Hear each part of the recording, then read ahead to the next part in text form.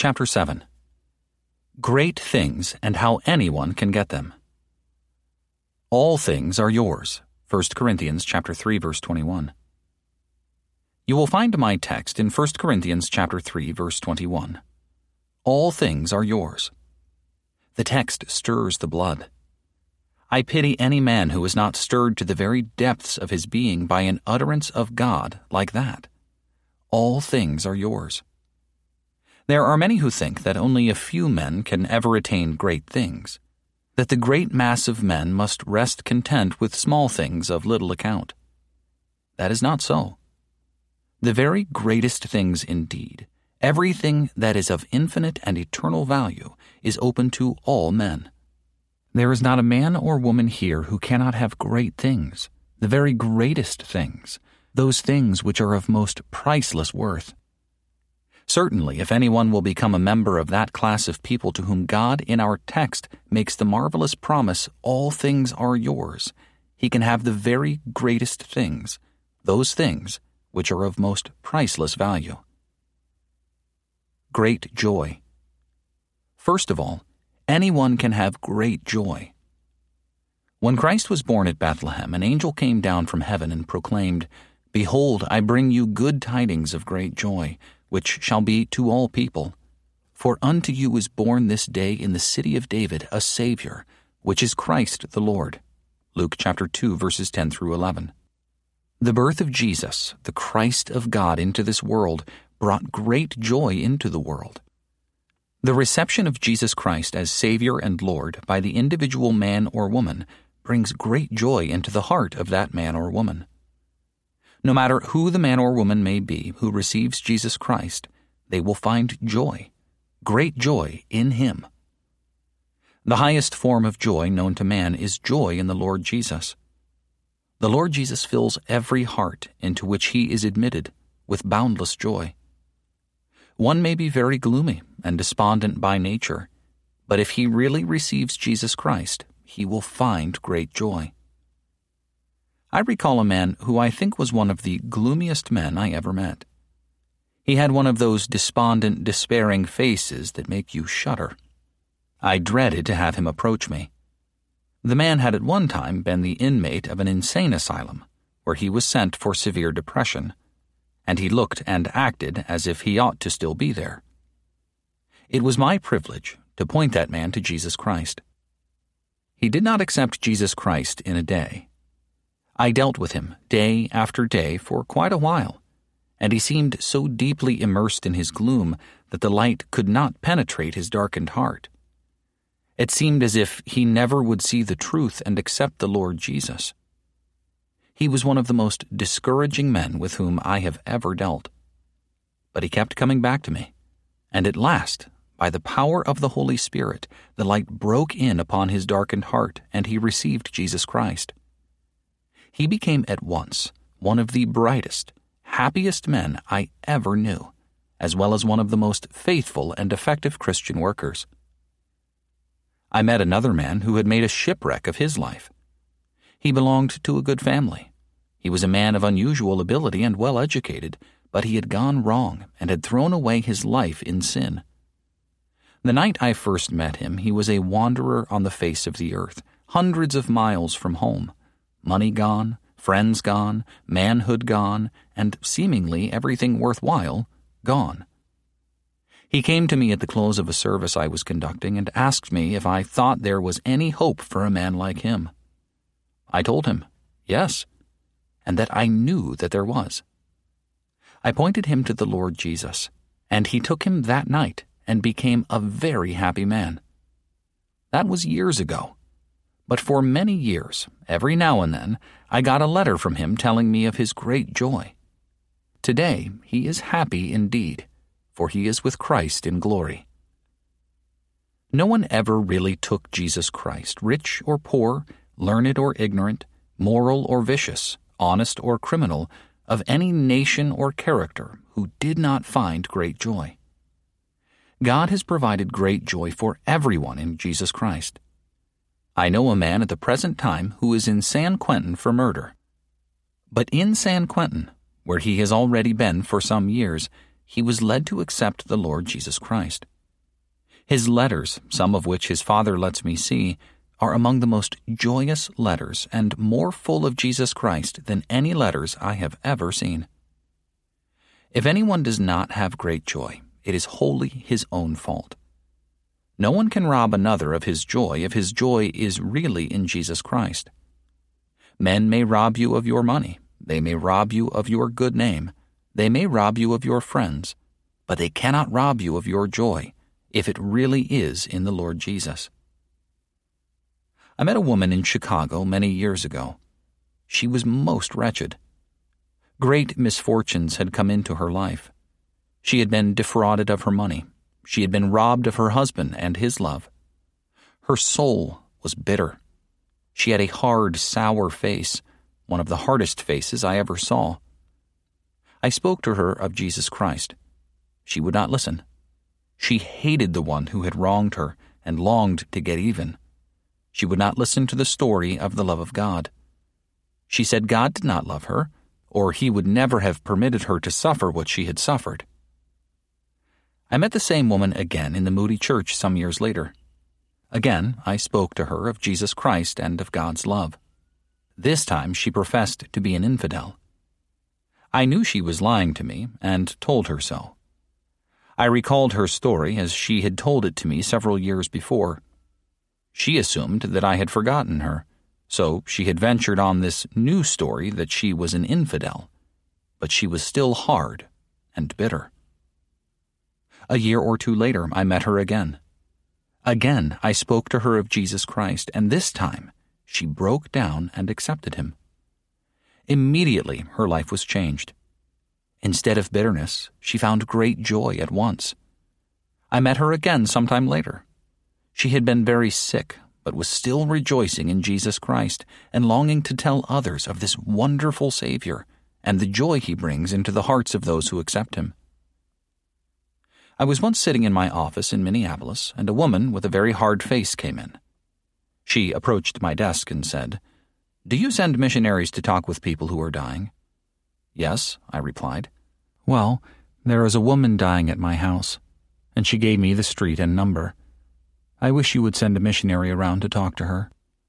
I judged from the woman's appearance the kind of place it must be, and the kind of woman it must be who was dying. In a little while, 2 women missionaries came in. I said to them, "There is a woman dying at such and such a street and number. Will you go and talk with her? I think it is a wicked place, and the woman has lived a life of sin." The 2 missionaries went aside and prayed, and then they went to this house. It was, as I had suspected, a den of infamy. The dying woman was a woman who had made the worst shipwreck of life that a woman can make.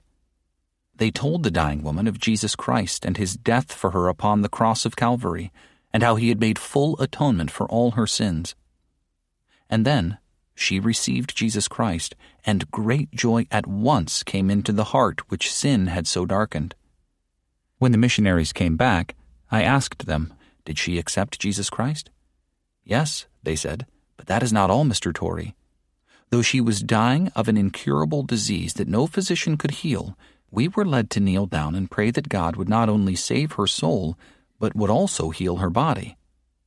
God heard our prayer, and she is healed." The woman was beyond any human physician's skill, but these missionaries had been given faith to pray for her recovery from an incurable and loathsome disease. God had heard their prayer. She got up from that bed a saved, happy, and well woman. Years afterward, when I had moved to Chicago, one of these 2 missionaries came to Chicago to study at the Moody Bible Institute. This woman heard that the missionary was coming and came to her and told her to bring me a message of her joy in the Lord. Oh, there is great joy for everybody, if they will only seek it in God's way. Anyone can have it. We are told in Acts chapter 8, verse 8, that when Samaria received the truth regarding the Lord Jesus Christ, there was great joy in that city. If anyone will receive the truth regarding Jesus Christ and receive Jesus Christ himself into their heart, there will be great joy in that heart. Great peace. But there is another great thing anyone can have. You can have great peace. Peace and joy are closely related, but they are not the same thing by any means. But they are to be obtained in much the same way.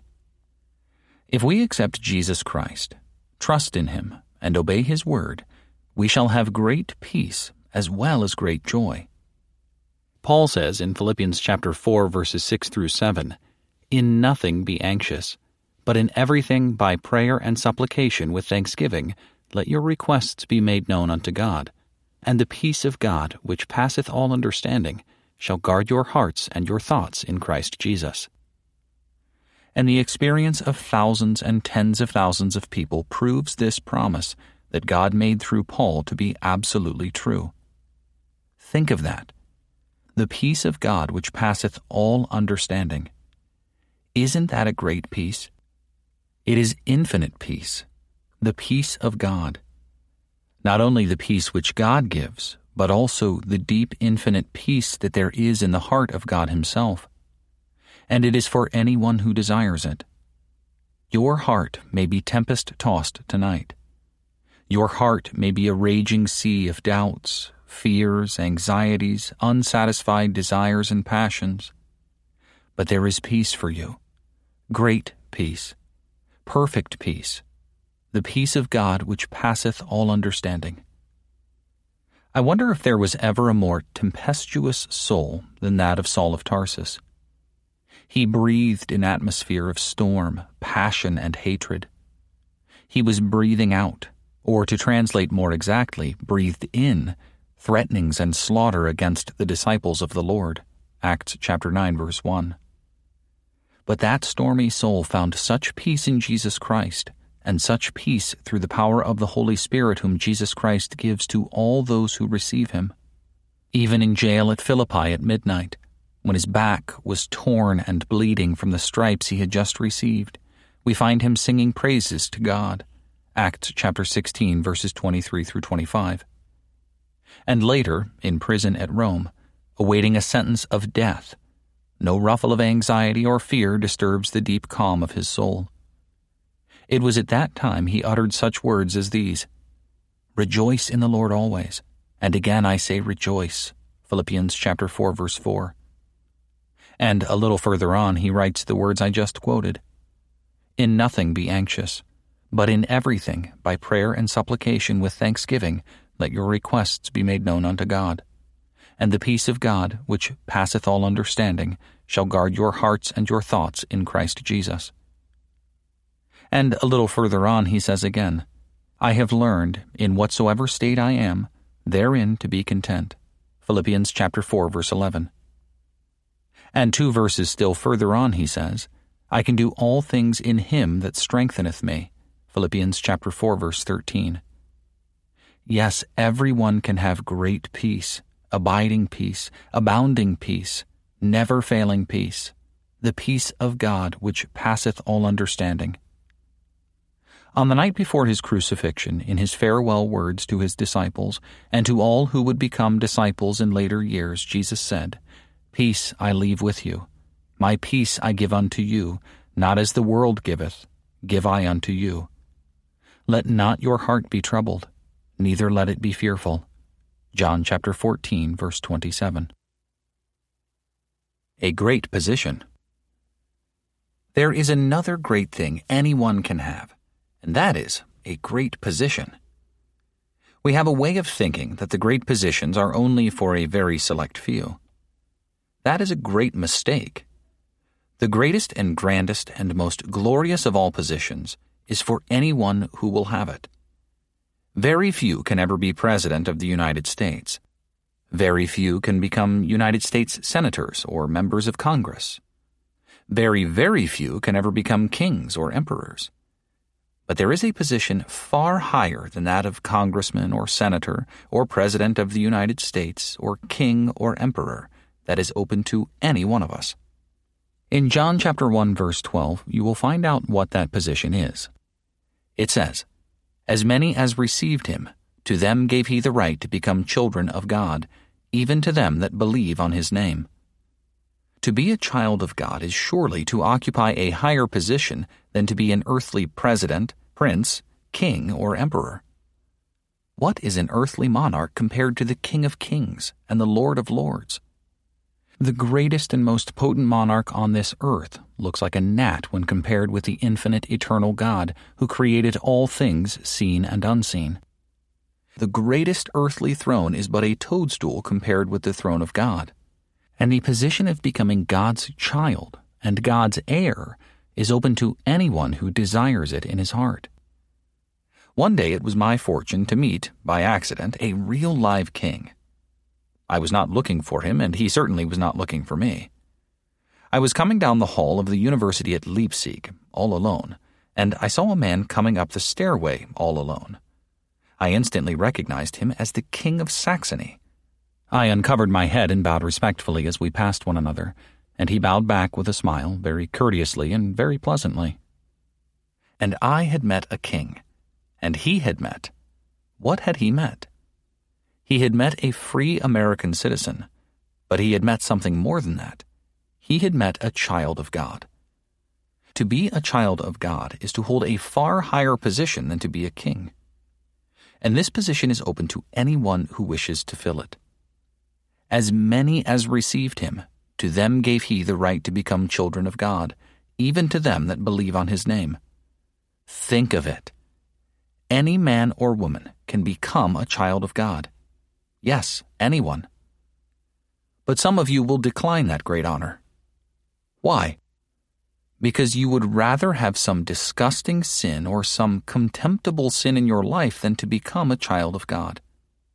Or you would rather have the silly satisfaction of calling yourself a skeptic and therefore imagining yourself very brainy and an independent thinker than to become a child of God. Or you are not willing to endure the world's sneers, and you would rather have this fool world's praise than to be even a child of God. Oh, for what cheap trinkets we trade this great honor of becoming children of God. What pitiful fools we are. I did it for years myself. I thank our wondrous God that he had mercy upon me, had patience with me, and at last brought me to my senses. A great hope. There is another great thing that anyone can have, and that is a great hope. Paul describes this great hope. He says in Titus chapter 1 verse 2, "In hope of eternal life, which God, who cannot lie, promised." What a hope that is! Hope of eternal life. The world has nothing to match against that. The very best the world can give cannot last more than 80, 90, or 100 years at the longest. We say this world has been good to Rockefeller, for it has given him several hundred millions of dollars, or it may be $1 billion. But for how long? For but a very little while. The poorest living newsboy on the streets of this city will be richer than Rockefeller in this world's wealth in a very few years. This world's hopes are poor things, for upon them all is written, for a few days only. One day, quite a while ago, the newspapers contained glowing accounts of the magnificent gifts of gold and precious stones presented to two young people who were to be married. The man was the son of one of America's richest millionaires, and the woman was the daughter of a multimillionaire. But in a very few years, they will leave all these costly gifts, all these diamonds and pearls and all this gold. But the one who will believe on Jesus Christ gets a hope that is indeed great, eternal life, life divine in its quality, endless in its duration, the very life of God himself. Years roll on. The eternal life still lasts. Centuries fly by. The eternal life still lasts. Ages and ages sweep on in endless procession, but the eternal life is just beginning. Ah, eternal life. That is something worthwhile. To me, there is a growing charm in these words, eternal life. In former years, I did not think much of them. The present life seemed fair and long and very alluring.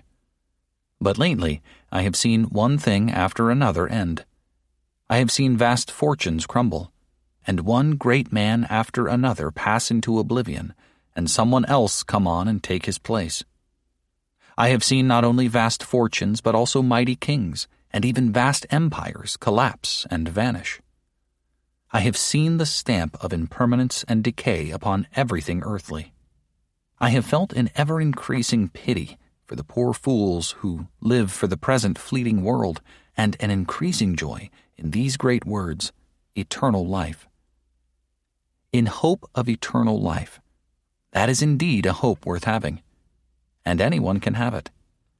The poorest can have it as well as the richest. The weakest can have it as well as the strongest. The most sinful can have it as well as the holiest. The great, the glorious hope of life eternal is open to all. A great inheritance. Then there is another great thing that is open to all, and that is a great inheritance. Peter describes this inheritance in this way: an inheritance incorruptible and undefiled, and that fadeth not away, reserved in heaven. 1 Peter chapter 1, verse 4. Now that cannot be said about any earthly inheritance. What earthly inheritance is incorruptible? The hand of decay is upon every earthly inheritance. What earthly inheritance is undefiled? My, how dirty most great earthly inheritances are. What earthly inheritance fadeth not away? They are fading, every last one. The fool son or grandson of the shrewdest millionaire is likely to wind up in jail, and the inheritance disappears entirely in almost every case as soon as the owner of it dies. In Romans chapter 8, verses 16 through 17, Paul describes this great inheritance that any one of us can get in a still more remarkable way. Scripture: The Spirit himself beareth witness with our spirit that we are children of God, and if children, then heirs, heirs of God, and joint heirs with Christ. Think of that for a moment, please. Heirs of God, heirs of all God's infinite wealth, joy, and glory, and joint heirs, fellow heirs, co-heirs with Christ. Heirs in the way in which Jesus Christ is heir, and to the extent to which Jesus Christ is an heir. Co-heirs with him in whom dwelt all the fullness of the Godhead bodily, Colossians chapter 2, verse 9, and who was therefore the heir of all things, Hebrews chapter 1, verse 2. In that same way, the one who receives Jesus Christ becomes an heir of God. Look out upon the whole earth with all its wealth and say, "This all belongs to God, and I am his child and his heir, and therefore I am heir of all this." Look up at the stars, those great, immeasurable, incomprehensible, overwhelmingly stupendous worlds of light and splendor and bewildering magnitude and majesty, and say, "I am an heir of all these." Think of the infinite wisdom, infinite joy, and infinite glory of the deity and say, "I am his child." Therefore, all this is my inheritance. There is absolutely no limit to what is open to me. Millionaire, that is nothing. Billionaire, that is still nothing. I am an heir of God, a co-heir with Jesus Christ. It fairly makes one's head swim just to think of it. This inheritance is open to anyone. Take, for example, some washerwoman. This inheritance is open to her. Or some laboring man. This inheritance is open to him. Or an ex-convict. This inheritance is open to him. Or men and women who have squandered their lives. This inheritance is open to them. One night in Birmingham, England, upon going onto the platform in Bingley Hall, I received a note from a young woman. She asked me to pray for her brother, whom she said had squandered 2 fortunes and had just returned from India, where he had squandered a 3rd. I read the note from the platform, and the audience joined me in prayer for this man. Though we did not know it, miles away in Worcester, while we prayed, that man was seated by a table with a loaded revolver, preparing to take his own life. But God heard our prayer, and he was converted, and saved as he sat by that table just within a few minutes of hell. He had thrown away 3 inheritances, but he received an inheritance that night to which all 3 together were as nothing. There are poor men, there are rich men, there are good men, there are bad men, but this inheritance is open to one and all without distinction. Peter puts it this way: an inheritance incorruptible and undefiled, and that fadeth not away, reserved in heaven for you. For whom? For you, who are kept by the power of God through faith unto salvation, ready to be revealed in the last time. Do you take in the force of these words? This inheritance is for anyone who believes on Jesus Christ. He is therefore kept not by his own power, but by the power of God. He is kept unto that complete salvation of spirit, soul, and body that is to be made manifest in the last time. That, then, is all one has to do to get this great inheritance. Just place faith in Jesus Christ and be kept by the power of God through faith unto that glorious infinite salvation ready to be revealed in the last time. Anyone can do that. And therefore, anyone can get this inheritance. We see then that there is for us all, for anyone who will have them, a great joy, a great peace, a great position, a great hope, and a great inheritance. Do you want these 5 great things? I put the question to each one of you. Do you want these 5 great things? You can have them. Take Jesus Christ as your Savior and surrender to Him as your Lord. Confess Him as such before the world, and these 5 great things become yours. Do that, and you will get them all. Oh, how can any one of you refuse to do it? How can you hesitate to do it? If I should take a bushel basket full of large diamonds of the finest quality and make it known that anyone who wished could have one, would you hesitate? There might be some friend near you to laugh at you, but you would come just the same. Well, I am setting out something infinitely better than a basket full of fine diamonds. I set forth a great peace. I set forth here a great joy. I set forth a great position. I set forth a great honor. I set forth here a great hope. I set forth here a great inheritance, and I say on the authority of God who cannot lie, come up and help yourself. How many of you will?